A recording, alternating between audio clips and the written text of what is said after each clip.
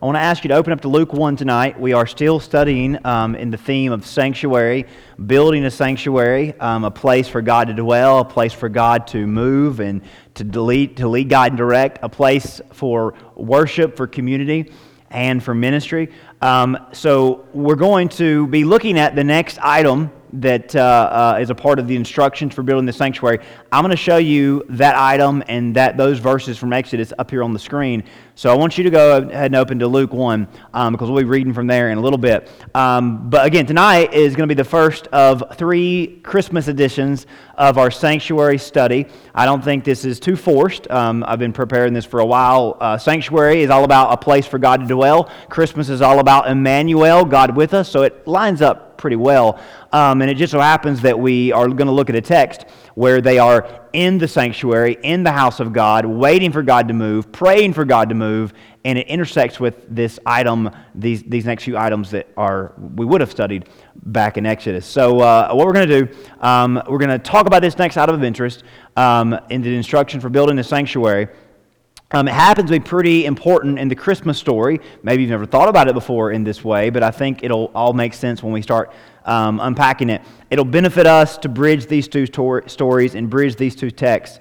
And I think we'll walk away with a greater appreciation for this aspect of the sanctuary, this aspect of worship and community and ministry. So, the next item, if you were to read Exodus 25, the last part of that chapter, the next item in the book of Exodus is the golden lampstand. The golden lampstand, which in Hebrew, and often referred to in an English form of that word, is the menorah. So we all know about the menorah. It's particularly of interest this time of year with another holiday that we'll talk about. But the golden lampstand is the next item. We've talked about the Ark of the Covenant. We've talked about the bread of presence. And the next item that we would look at in Exodus is the golden lampstand or this menorah. Now, the menorah, that you've probably seen one before, but this is a picture of what it would be, what it would look like based on the description that is given in Exodus.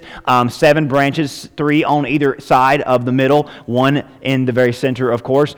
Just outside the holiest place, so if you're familiar with the tabernacle's design that we'll talk about more in a few weeks, the tabernacle's design, there is a courtyard, there's a holy place, and then there's the holiest place, or the Holy of Holies. The holiest place is where the Ark of the Covenant is. It's where the high priest would go once a year and would offer the sacrifice of the lamb for the Day of Atonement.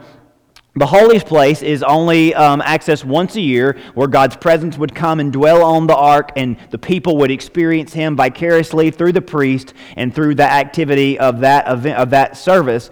But the holy place was just outside of the veil, just outside of the holiest place was a holy place that was within its own veil as well. And it's in this holy place that the other priests, so any priest that wasn't the high priest, could also enter into this place where they would burn incense to the Lord. And in this holy place, there was the bread of presence, and there was this menorah, this golden lampstand. And the bread and the menorah were really symbolic ornaments. They didn't really do anything other than that they reminded the people and they reminded the priest, and they stood for God's abiding presence and God's guidance. Of course, the bread, the showbread, it literally refers to the presence of God in the title, the bread of presence. As the bread fell from heaven, the bread on this table, it was baked every Sabbath, it was laid on the table, every week it was replaced. It was a sign of God's abiding presence. He would never leave them. He would always provide for them. They could guarantee that by the bread on the table. Also, there was the menorah that was always to be lit, always to be burning, which symbolized that just as the fire guided them in the desert by night, the fire of God in the burning in the tabernacle would always provide guidance to them. No matter how dark it got, God's light would shine and show them the way. Now, the bread was baked every Sabbath, but the lights required a bit more attention. This wasn't a weekly attention. This was a daily, twice a day, the lights had to be attended to make sure the oil did not dry up and the light did not stop burning. So every morning, every evening, a priest would go in and check on the menorah to make sure the lights did not go out, because it was imperative the lights must always burn to symbolize the guiding presence of God that they always could depend on. While the priest was in there, he would also offer incense on an altar that was in that same place, which was a way of welcoming and asking for God's presence and guidance to come and dwell with the people. So this was not a sacrifice, it was merely a burning of incense. And anytime you see incense in the Bible, it's always a symbol for prayer. So this was more or less every morning the priest would go in, he would check the menorah, make sure it still had enough oil in it to burn until the end of the day. He would check the lamp, and then he would go to this altar, a smaller version of the bigger altar that was inside the holiest place.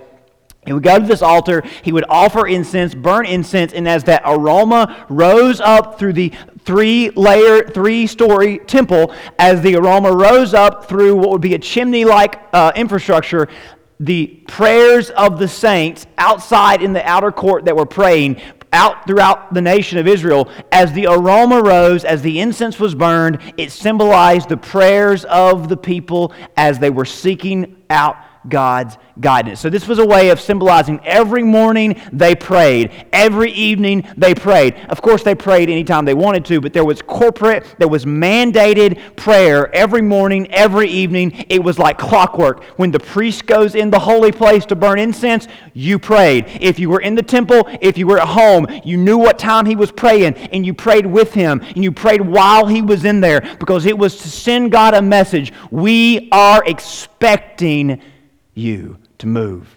We are asking for you to move. We are looking for you to move. We are relying on you because you're our presence and you're our light. The bread and the lamp, they remind us you're with us and you have something for us. So wherever we are, we're praying, asking that it wouldn't just remain in the holy place. Do you hear what this is about? This is us not always in the sanctuary. We're not always in the building where we feel like God is right here, because most of the time we're not here. We're out there, right? And it gets rough, it gets dark, it gets difficult. But as you pray, as the priest is inside the holy place, offering incense, we, wherever we are, pray with him, alongside him, that God would respond, that we would not be separated from God.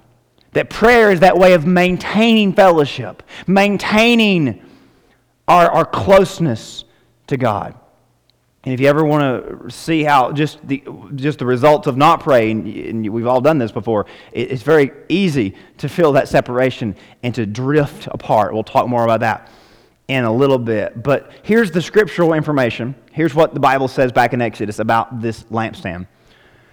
You shall make a lampstand of pure gold. The lampstand shall be made of hammered work. Its base, its stem, its cups, its calyxes, its flowers shall be of one piece with it. So hammered out of one solid piece of gold. And there shall be 6 branches going out from its sides. So again, 1 in the center, 3 on both sides. You shall make 7 lamps for it, and the lamps shall be set up so as to give light on the space in front of it. Its tongues and their tray shall be of pure gold. It shall be made with all these utensils out of a talent. Important. A talent is a 75-pound block of gold. Now, that's a pretty big chunk of gold, right? 75-pound block of gold. It shall be made out of one single talent of gold. So we can gather that this thing probably was made out of what would equate to, in our time, $2.1 million worth of gold. That's not cheap, right? And it never left that room. It was just an ornament, right? But they invested what they needed to for the house of the Lord. $2.1 million worth of gold. And the ancient historian Josephus tells us that it would have stood about 5 feet tall, and each branch would have been about 2 feet in length on each side. So this thing sat on the floor, a pretty big fixture in the holy place. It wasn't just a lamp that sat on the table like we often see. It was a pretty big standing lamp. So about the same size as the table with the bread and the altar of incense. And if you read throughout Exodus, the menorah always gets brought back up. Exodus 27, we read, "You shall command the people of Israel that they bring to you pure beaten olive oil for the light, that the lamp may regularly be set up to burn. In the tent of meeting outside the veil that is before the testimony, Aaron and his sons shall tend it from evening to morning before the Lord. It shall be a statute forever to be observed throughout their generations by the people of Israel. So the Jews took this very seriously. This lamp always had to burn.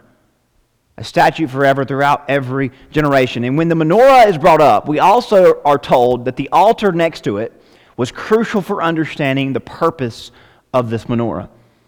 Exodus 30, Aaron shall burn fragrant incense on it. Every morning when he dresses the lamps, he shall burn it.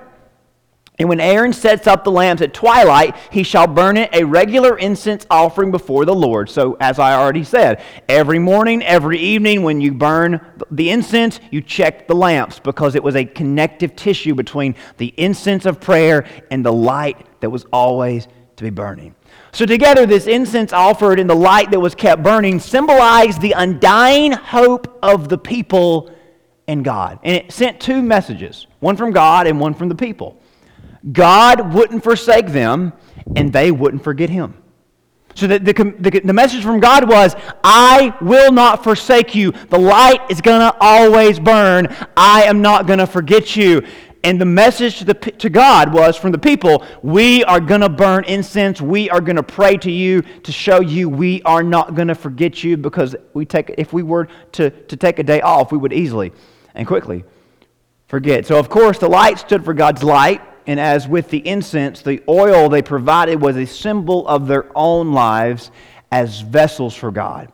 As they poured oil into these different the candles, it was as if they were pouring their own lives for God to burn and God to surround them. They would be a people of constant, fervent, and focused prayer. Their lives were like incense and oil for God to spark. So here's the thing. God is plenty capable of starting a fire. Anywhere you read through the Scripture, God is always quick to bring fire. Fire is a symbol of God's power and God's presence. But the oil is a symbol that, hey, this is a place that we are asking and expecting you to burn.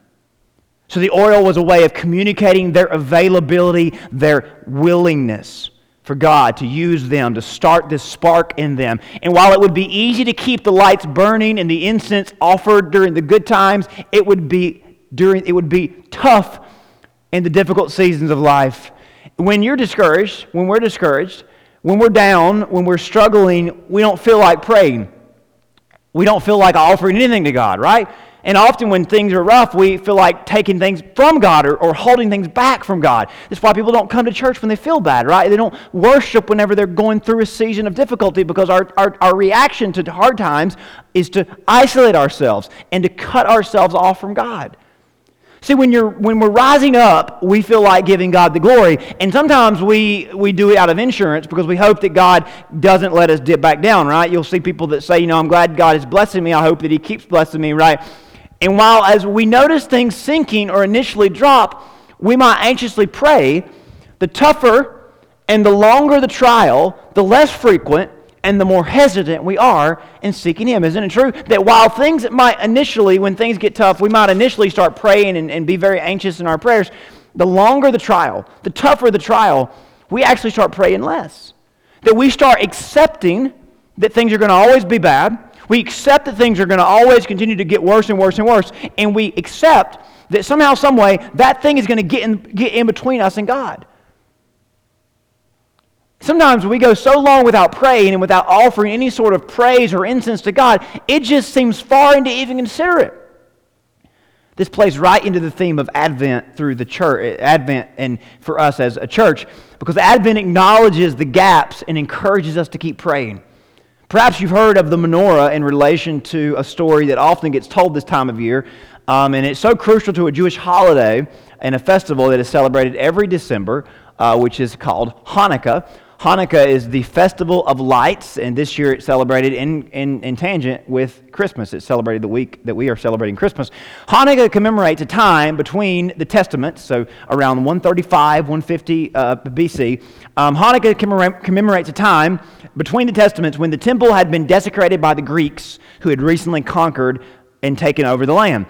They were trying to kind of push the Jews back, and they were trying to kind of intimidate the Jews from being a people that worshiped their God. They were trying to force worshiping Zeus on the people. There were all sorts of sacrilegious things done in the temple. The Jews banded together and drove out the Seleucids, which was this group of Greeks. They drove out the Seleucids who attempted to pressure the Jews into worshiping Zeus. And long story short, after the war, they focused on rededicating the temple.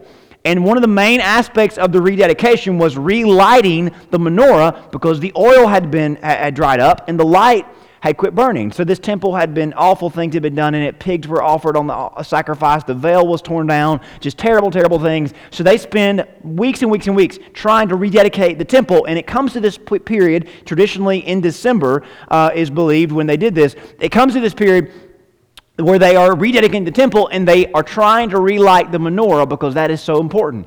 So, however, because the city is so war-torn and the supplies are so drained, there only was one cruse of oil which had not been defiled and could be used on the menorah.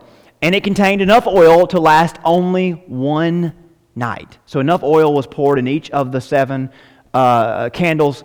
And miraculously, the story goes, that the one cruse of oil lasted 8 nights until more oil was able to be found.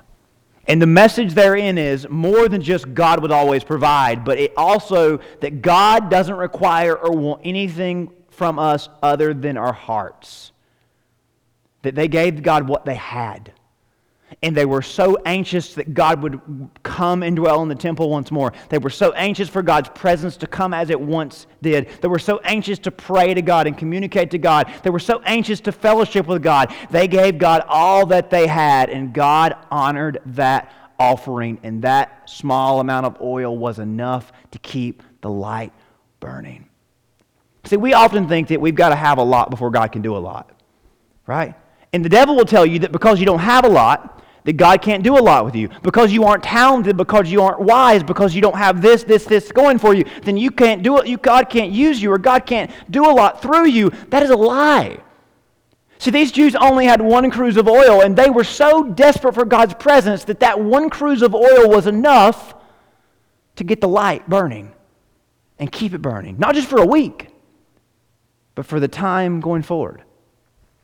See, ultimately, anything God asks of us is just a means of getting our whole heart.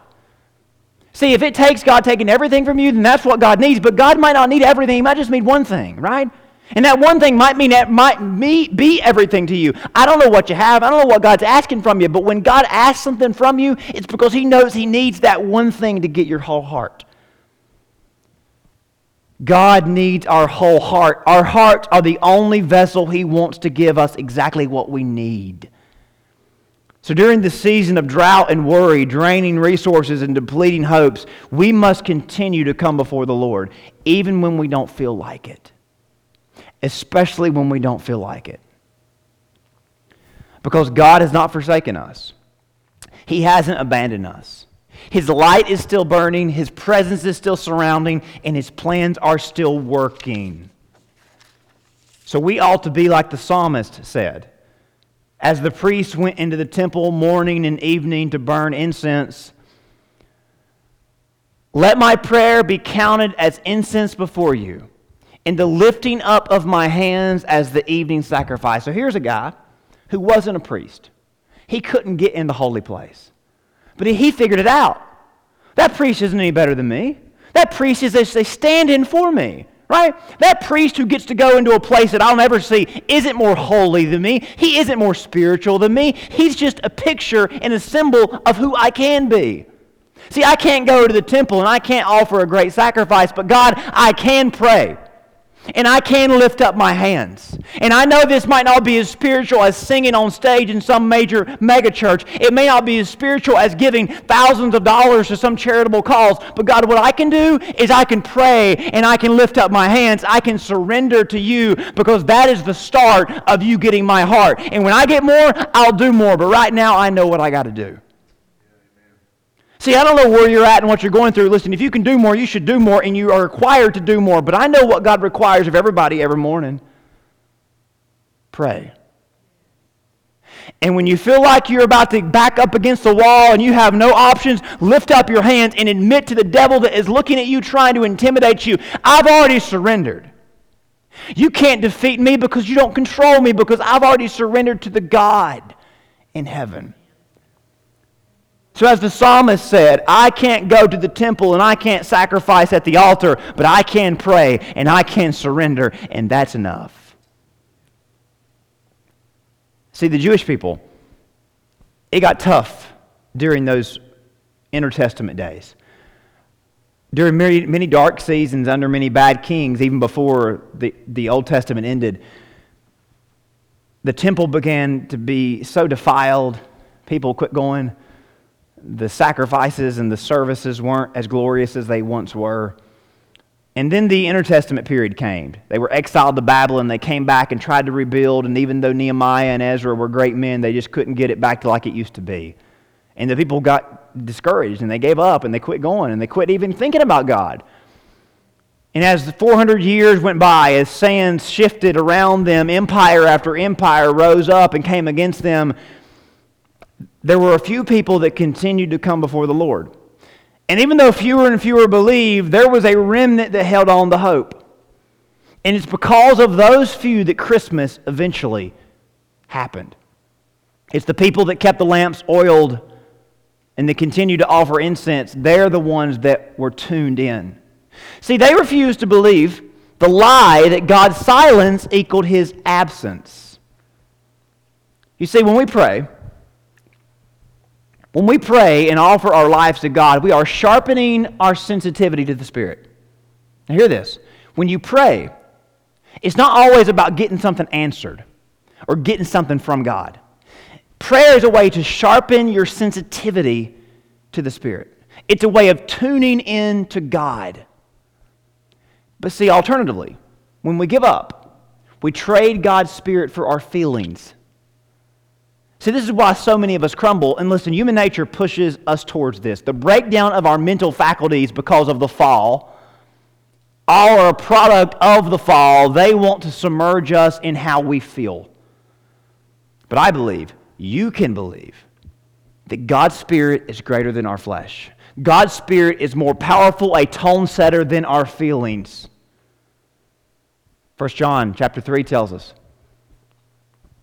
by this we shall know that we are of the truth and reassure our heart before Him. For whenever our heart condemns us, God is greater than our heart, our feelings, our emotions.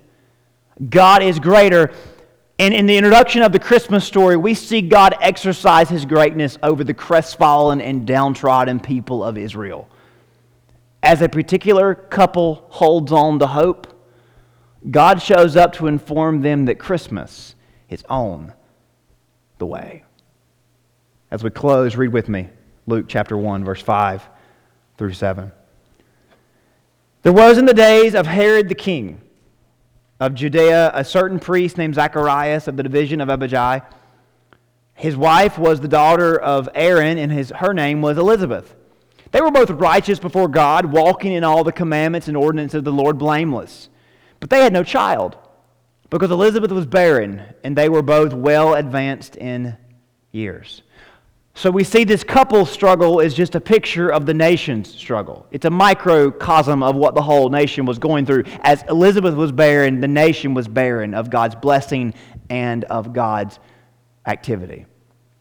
They were ruled by a non-Jewish man who was made king by Rome, who attempted to win the Jews over and convince them that if they just let him make their temple more beautiful, God would have no choice but return to Israel in a big way. But God had not moved 1 inch closer, or so they thought.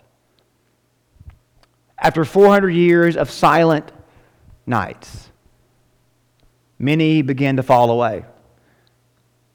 Many began to wonder if God was ever going to move. And from a national scale to a personal scale, people struggled to sense or feel like God was near or with them in any way. Yet the temple was still attended by a few faithful, and including this couple who had kept the lights on and the oil burning. Luke tells us that they refused to let it become bigger than their God. Luke tells us they refused to let their struggle keep them from connecting with God. It weighed on them, but they refused to let it become bigger than their God. Yes, their burden was great, but their faith in God was greater. Now, I'm not saying that it's easy or it's natural, but these two prove that it's possible. Verse 8 says, "So it was that while he was serving as priest before God in the order of his division, according to the custom of the priesthood, his lot fell to burn incense when he went into the temple of the Lord. And the whole multitude of the people were praying outside at the hour of incense." So this is what we were talking about. Every morning, every evening. This was probably in the evening. Every morning, every evening, one of the priests was selected to go into the holy place and check on the oil and burn incense as a way of saying, God, we're still here. And in this day and age, it was more of a way of saying to God, God, we're still here, the light's still burning, the bread's still there, so we assume you're still here, but we haven't heard from you in a long, long time. And a lot of people have given up, God, but we're not giving up. And God, I don't know if I've told you lately, but my wife and I are struggling. And I know it's easy it might be selfish of me to focus on me and my wife, but we've been very faithful and we've been here for a long, long time. A lot of people have quit. A lot of people have went home. A lot of people quit coming, but we haven't. And God, I don't really feel like being in this building right now. I don't feel like being at this altar right now, but I'm going to show up because you know what? You're greater than my heart. And I don't feel like it, but I know you do. So I'm going to offer some incense, God, and I've got some people outside praying, and I'm going to probably walk out of here, and it's going to be like every other day. Nothing's going to happen. But God, I choose to believe that this time it might be different. See, one thing that we see in Luke's gospel, when people pray, God moves. Now, sometimes God moves a little bit, and sometimes God moves a lot, but He always moves. See, sometimes you can measure God's move. Sometimes it's indistinguishable, but either time, either way, it's effective in some way. Because you can measure as microscopic as you can go, and you can measure as far as you can go. And sometimes you can't tell how far God's moved. I want to show you, there's an allusion to this time of prayer in the book of Revelation. It's a chapter that emphasizes that God's people are crying out for God to redeem and save the earth. And it refers to this time of incense. Revelation 8. When the Lamb opened the seventh seal, there was silence in heaven for about half an hour. And I saw these 7 angels who stood before God. 7 trumpets were given to them. So this is the scene.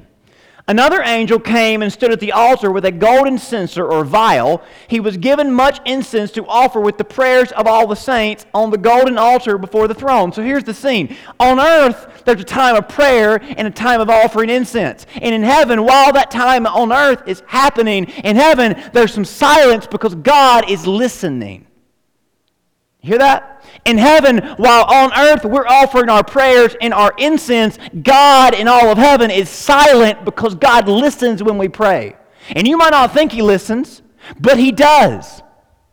And while you're praying, there's a vial on the altar before God with your name on it, and it's getting filled with your prayers. And every time you pray, that vial gets a little bit more full and a little bit more full. Every time you pray. And in this exchange in heaven, God says to the angel, take that vial, those vials of the saints, off the altar. Next verse. And the smoke of the incense with the prayers of the saints rose before God from the hand of the angel. And the angel took the censer and filled it with fire from the altar and threw it on the earth. And with that came thunder and rumblings, lightning, and an earthquake. So this is God's way of saying, hey, I've got your prayers. The vials are full. My angel is throwing it, as in God's way of saying, the answer is coming. And these rumblings and thunders and fire is God's activity. It's God's response. So the message here is keep praying until your vial is full. If the answer hasn't come, it may mean that the vial isn't full. The time is not right, but don't think your prayers are in vain. God keeps record of every one of them. See, Zechariah had prayed for a long time, a very long time, but this time things were finally about to change. Verse 11, then an angel of the Lord appeared to him standing on the right side of the altar of incense. And when Zacharias saw him, he was troubled and fear fell upon him. You know why? Because this kind of thing hadn't happened in a long, long time. And the angel said to him, do not be afraid, Zachariah, for your prayer is heard. You hear that? See, he had been so disconnected from God that God's response was frightening to him. The angel says, don't be afraid. Your prayer has been heard. And your wife Elizabeth will bear you a son, and you shall call his name John. And you will have joy and gladness, and many will rejoice at his birth. For he will be great in the sight of the Lord. He shall drink neither wine nor strong drink. He will be filled with the Spirit, even from his mother's womb. And he will turn many of the children of Israel to the Lord their God. He is the first domino to fall in the Christmas story. Because John is going to make the way, pave the way for the Messiah to come. A few months later, that same angel would appear to a young woman and would say even more amazing things that we'll look at next time. But the message, the moral of this story, you see what happens when you keep the lights on? You see what happens when you keep the oil burning? God has a plan. He's always working. Always behind the scenes. Eventually, we're all can and will see. He's always working behind the scenes. But the hope of Christmas is eventually the curtain's going to part. Christmas is a season of bright lights, and rightly so. Because in a season that would otherwise be the darkest, Christmas shines the brightest lights from the highest of heavens. Brighter than that menorah. Reminding us that God's abiding presence and guidance are always with us. Always. Let me pray for you. Father, we come to you, maybe we're like Zechariah and Elizabeth tonight, like the whole nation of Israel. It's been a while since you moved the way we once experienced you, or maybe the way we have heard you move in others' lives, but honestly, we've never seen it. God, we come to you tonight knowing that our prayers are not in vain. There's a vial in heaven that says risen on it. There's a vial in heaven that says the name of everybody that's in this house tonight. Every prayer that is prayed goes into that vial. You hear our prayers. The Bible says you are silent when we pray because you want to make sure that all of heaven hears what we're saying. Father, whether we deserve that kind of attention or not, Lord, you give it to us. And Lord, just as Zechariah went into the temple that day and he prayed a prayer that I'm sure he thought maybe would not be heard or responded to, you moved in an unexpected way. So Father, we're here tonight knowing that you might not respond immediately. You might not respond exactly how we anticipate or would like you to, but God, we're here tonight to do what we know we should do, which is pray to you and depend on you and keep the lights on. Because your fire is going to come in our direction, and your answer is going to come in our direction. So, Father, as Zechariah got word from heaven, Lord, we expect that same word. Lord, we've heard it tonight from the Spirit through this teaching. We believe you've spoken to us. You're greater than how we feel. Your Spirit is almighty. So we welcome him into our hearts. We welcome him into this season. As we keep the lights on, we cannot wait to see what you're going to do next. We ask all of this in Jesus' name. Amen.